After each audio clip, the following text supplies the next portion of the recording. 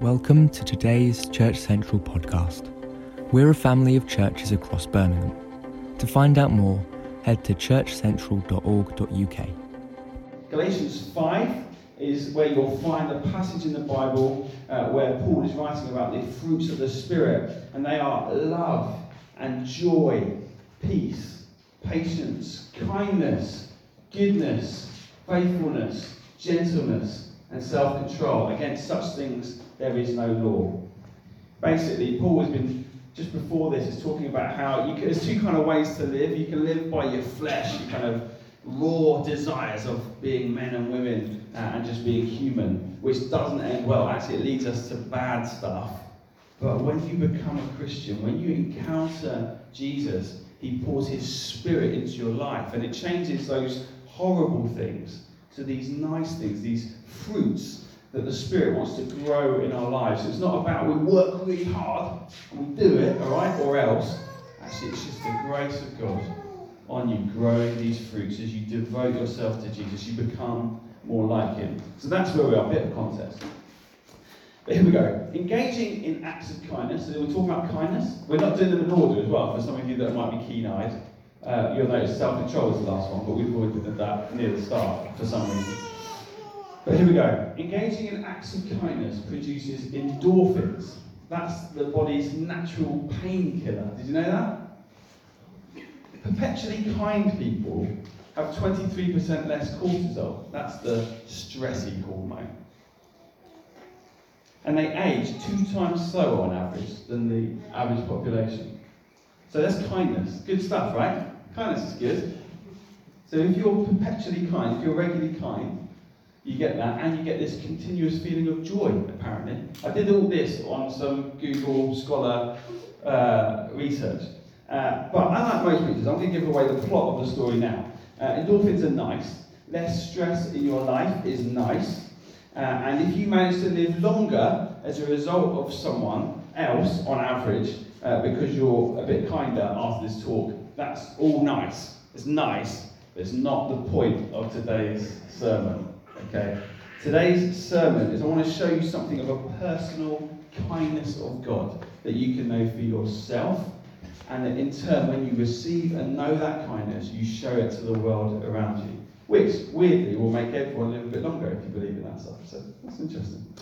So, what does kindness mean? Well, most weeks we've been looking at dictionary definitions, haven't we? Kind of, what other words might we bring in to help us understand what kindness means?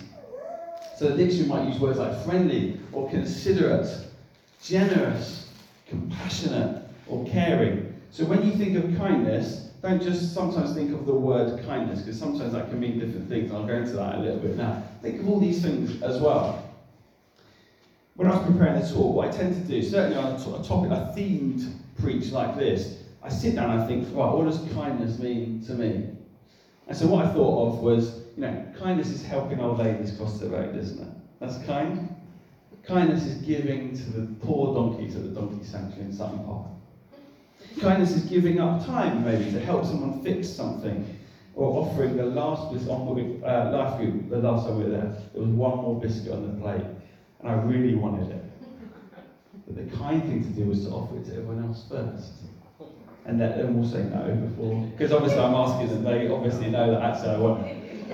So it's funny how these kindness things work, isn't it? And then I thought of the opposite. I thought of unkindness. And weirdly, I didn't go to the opposite of the things that I thought were kind. I didn't think of unkindness as shoving old ladies into the road, or robbing donkeys, or deliberately breaking someone's car, or snatching the last biscuit on the plate. Although those things are obviously unkind, and if you're in any doubt about that, then come and see me afterwards. No, I remember these things when I was thinking of unkindness. I remember not being invited to someone's party at school just because of who I was. I wasn't in the group. I didn't get invited. I felt that was unkind. I remember being mocked and ridiculed in my youth group because I gave someone a second-hand present. My parents used to have like a present drawer. So when they bought stuff or we got leftover presents that none of us really wanted, they tended to be new, but always new up until this point, and they went into the drawer, so I just wrapped something up and gave it to my mate. And it was like a diary, and it had something like someone had already started writing in this diary, and I gave it to someone as a present. Can you imagine being 14, everyone's watching, and I opened the present up, someone's written in this? I want to die inside. And here's the worst one, this is the linchpin. My first day of my new primary school, so in year 3 I had to change schools because we moved house. And I didn't know anyone, didn't know the structures in place, didn't really know the teachers, but believe it or not, I was a confident lad. And at my school, when it was the end of playtime, the teachers wouldn't blow a whistle to kind of bring all the kids in. They would stand there with their hand in the air, and that apparently was like an obvious sign that it is end of playtime and everyone should know that. And I didn't know that. And Mr. Hall was standing there with his hand in the air. I just ran up.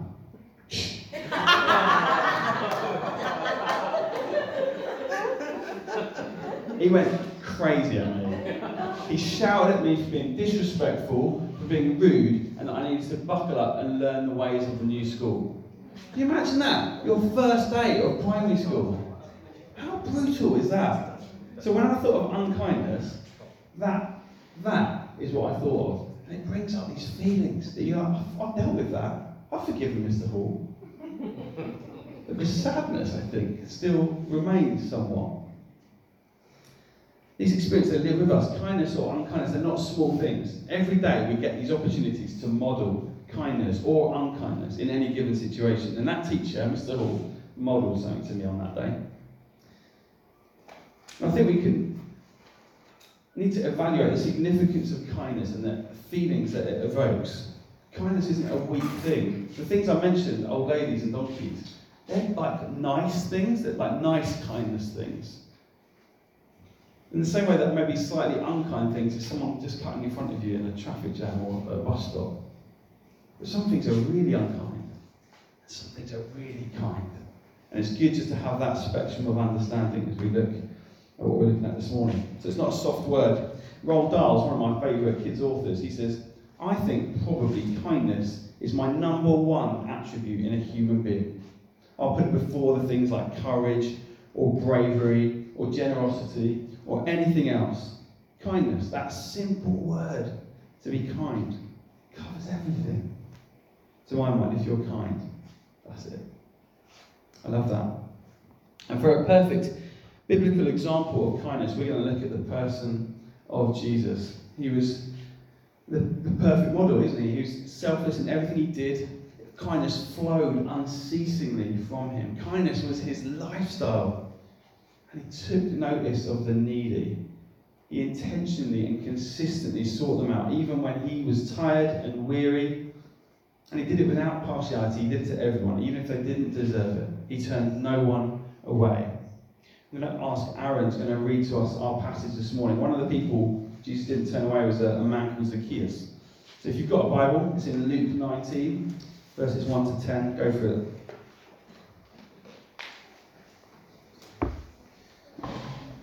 Jesus entered Jericho and was passing through.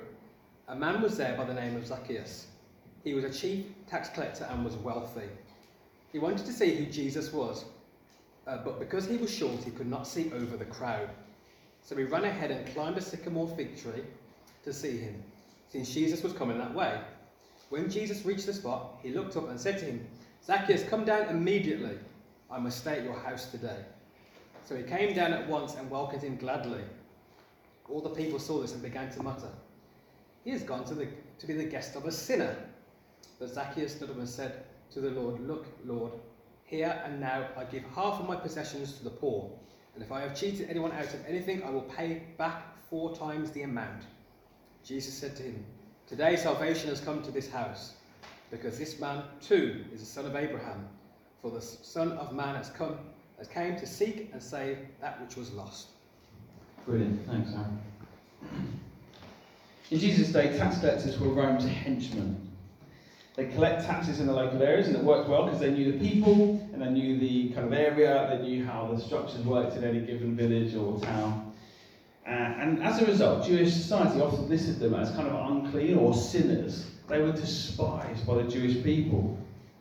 If these people wanted to reach out to God, they had a really hard time because of how despised they were by the community.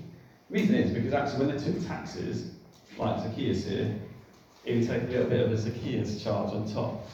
So if you needed to pay £5, you're actually paying £6, and he's pocketing the Zacchaeus pound in his pocket. And he does that every time. And over time, everyone knows basically the guy's a crook. He's stealing money from us. And not only is he stealing money for us, he's paying the people that are oppressing us. The guy's an absolute tool. He doesn't understand, doesn't have the same values that I have, and I don't want to be part of him. It was a very alienating job. And he couldn't really have gone to the Pharisees and leaders and just, jogged into the synagogue and been part of the whole family crew. There'd have been real, kind of division and pain. So what does a guy like that do if he wants to get right with God? How does he do it? Oh, we're going to see. Jesus, unlike all those religious leaders that would have despised him, Jesus extends the hand of kindness to him. He crossed a barrier. This guy Zacchaeus, he's sitting in a tree, and he calls him by name. And there's a few things that I felt God just want to pull out of this story for us this morning. Number one, Jesus' kindness sees you. I love the story of Zacchaeus. Let's climb into the story. Imagine the tax collector, he takes his tentative step forward. He's heard about this guy called Jesus. He's coming to the town. He's quite short. Okay, so you can't really see over people. That is significant, but I don't have time to go into that today. And he's like, how am I going to get to see this guy? I really want to get a glimpse of this guy everyone's talking about. And he grabs hold of the low branches, he swings up, he looks around. A crowd are coming, the noise is getting louder, the leaves are getting a bit thicker as he's getting to the edge of the branches. He must have been thinking, at what point does a branch not hold your weight? I don't know. Maybe it was there were no leaves on the tree, I don't know. Anyway, he's on the edge, he's desperately want to get a sight of this guy. And the crowd below him is teeming with excitement. The noise is growing and growing, his heart's beating faster and faster, he's climbing up. His clothes are getting sweaty now and getting really heavy, and he's just thinking, I don't really care about all this, I just need a glimpse of this guy. And then he stops. He sees through the leaves what he was hoping to see. But then he freezes, a bit like a squirrel or rabbit in headlights. Because this guy, Jesus, that he's hoping to get a glimpse of, he's not looking behind him. Jesus isn't looking at the crowd. He's not even looking at where he's going. Jesus is looking up into the tree, right into his eyes. Can you imagine what was going through Zacchaeus' mind in that moment? I imagine the sort of insecurity that I'd be feeling. It's not just Jesus by this point that's looking at him. If the guy that everyone's come to look at stops and looks up into a tree, where does everyone else look? Up into the tree. None of us really like being looked at, do we? We don't enjoy it. Don't look at me. I want to shut up shop. We feel like naughty school children in the headmaster's office or something, don't we? And nothing's changed since the birth of man. When Adam and Eve recognised their failures, what did they try and do in the garden? Try and hide. I was trying to hide from God. Stupid. Impossible. So what do we make of this moment? I wonder, just for a moment, as Jesus claps eyes on Zacchaeus, if he doesn't already know this is a life-changing moment for him. And I think when each one of us encounter Jesus, we've got a choice to make. Are you going to welcome him in? Are you going to receive Jesus? Or are you going to turn and run because you're aware of your failings and your shame? Funny thing here, Zacchaeus doesn't have a choice. He can't run away, can he? He's up a tree. I just thought that was quite interesting. Zacchaeus claps eyes on this guy who seems to be making all things new, seems to be healing people, restoring people, not just their physical situations or economic situations. He's promising things like forgiveness, this guy. Jesus saw Zacchaeus in a different way. When Jesus sees you, he sees you in a different way. Not a problem to be avoided. Not the outcast who needs to be shunned, but a person who is lost. And we're all lost, guys. And thank God that we have someone who sees us in our brokenness. Here's a takeaway. We're going to have a couple of takeaway points throughout the morning. I'm not going to finish with that, so therefore go and do this. We're going to pick it up as we go along. Let other people know that you see them. So just as Jesus has seen you, as you go to work, as you go on your commute, as you go and buy the milk from the same shop every Sunday, or whenever you buy milk, let them know you see them. Start a conversation with someone. I know it's difficult. I know we've got different personalities, but let's let people know that they're seen. They're not invisible to us. Second point. Jesus' kindness calls you by name. Zacchaeus, hurry down. I'm coming to your house for dinner, Jesus says. He calls him by name. And he says, I'm coming to your house for dinner. Everyone in town knew Zacchaeus' name. Oh yeah, they knew his name. He was a guy that's robbing them every day. It wasn't like he was like this sort of anonymous guy. But Jesus never met him before, as far as we know. But yet Jesus knew his name. I think that's a really simple truth. I was talking to Mark about this last week, watching the TV show The Chosen. There's this moment where Jesus, I think it's Mary Magdalene, he said, Mary. She's facing everywhere, she's like, oh, turns out it's Jesus. Something about the prophetic, or the kind of, that God has given Jesus the name, and when someone you don't know calls you by name, what do you feel like? Weird, isn't it? Lots of things. I don't know what to feel. How do you know my name? What else do you know about me? Reality is, if someone knows your name, chances are they know something else about you. However they've heard of your name, it's got to be in a context of something like, that's Chris. He's the guy who does the church stuff in North Birmingham. Instantly, there's a storyline attached to a name, often. So for Zacchaeus, I think there was probably something going, uh-oh. Because everybody knows his name, knows he's a crook. I think it's a bit terrifying, sometimes. Nothing in all creation is hidden from God's sight. He can and does, he searches us, he knows our intimate thoughts, the hidden places of our hearts, the things that we are too ashamed or too afraid even to admit to ourselves. And yet, he calls us by name. He extends the hand of friendship to us. I want to say, you are seen by God. You're called by name. In his kindness, he wants us to turn away from our sin, to turn to him. The Bible says it's the kindness of God that leads us to repentance. Jesus doesn't hover over you with a lightning bolt and demand the world from you before you repent. We're disarmed. When he knows our name, we're disarmed. We've got nothing else to hide. We lay it all bare. Safe in the knowledge that that hand is still outstretched. He's still coming to our house for dinner. We're still welcome. Wonderful. And that's good enough for us personally. It's good enough to know that in our brokenness, in our kind of shame and our failings as people, we keep making the wrong choices. God still extends that hand of kindness. But we can take that one step further. If we're to live as Jesus lived and loved as Jesus loved, which we're called to do, we want to seek out those around us as well.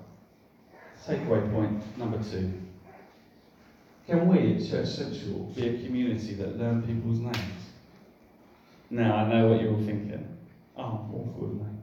I'm terrible with faces. Yeah, I know that. I'm so bad with names. I'm not expecting you to suddenly become an expert in everyone's names and sit at home doing loads of research. What I mean is, let's just work a bit harder. Let's understand the significance of knowing people's names. So when you meet someone for the first time, you say, hi, I'm Chris, what's your name? And then try and remember it. Don't just do it as a common, well, we're probably never going to talk again, so it doesn't matter if I remember anyway. Well, it's true, we do that. It's common courtesy in the British culture, isn't it? Say that we'll exchange names as a sort of, this is what we do. Let's try and remember people's names. It's significant, and it's an easy point to remember. So there you go, 2 easy things. Let people know that you see them. And learn people's names. There's colleagues, friends, people here. Imagine you all don't know everyone else's name in this room. It's not a big room. It shouldn't be too difficult. But it is hard. I'm not having a go, but I'm just saying let's just work hard. And the final point. True kindness costs. How do we need time? Don't know. 3 minutes of this. Here we go. We don't know the full conversation between Zacchaeus and Jesus, but we do know that people started to gossip, didn't they? Why is he going to his house? Scandalous. Doesn't even know who he is. He's the crook. Last year, Matilda came home from school one day. That's my daughter. She was 5 at the time. I said, how's it going? Did you play on the PlayStation? She said, oh, I couldn't play with so-and-so. I said, oh, why? Oh, was she not there? She said, no, she's there. What can you play with? Because obviously girls said, if I play with her, I can't play with them. 5? 5 years old? That's messed up, right? And we all think that we're a bit different, but reality is, we all feel like, I know that's a harshness, but we all at times put something before reaching out the hand of kindness. It might be our own comfort in a social situation, in an exchange where we're meeting someone new. Oh, I don't know, it feels awkward. I don't think I'm going to get on with this person. I'll just make it a bit easier for me. We don't go the extra mile because it often costs us. Those are small things. But the fruit of kindness, this fruit that God wants to grow in us, it's totally different. It extends the hand of kindness, just like Jesus. For Zacchaeus, Jesus' kindness, what did it cost him? Any ideas? What did it cost Zacchaeus? It's not a rhetorical question. What did it cost Zacchaeus for Jesus to extend the hand of kindness? His way of life. Before Jesus spoke to him, I don't think it cost him anything. It cost him some energy climbing up a tree. And all Jesus is, I see you, I know your name, and I'm coming to your house for dinner. Ultimately, yes, it cost him his way of life.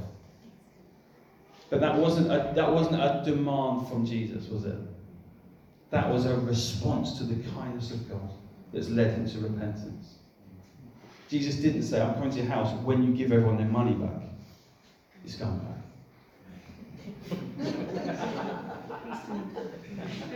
He said, I'm coming to your house. Make sure you got some food ready. Yeah, come straight down, let's go. I think the kindness of Christ cost Zacchaeus nothing, but the kindness modelled by God cost Christ everything. Jesus knows none of us are worthy of his friendship. None of us earn the right to call him friends, but this arm of friendship, this arm of kindness, went to Zacchaeus when he was at his weakest, I think.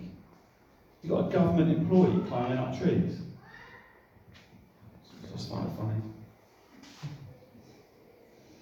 But how kind is kindness if it costs you nothing?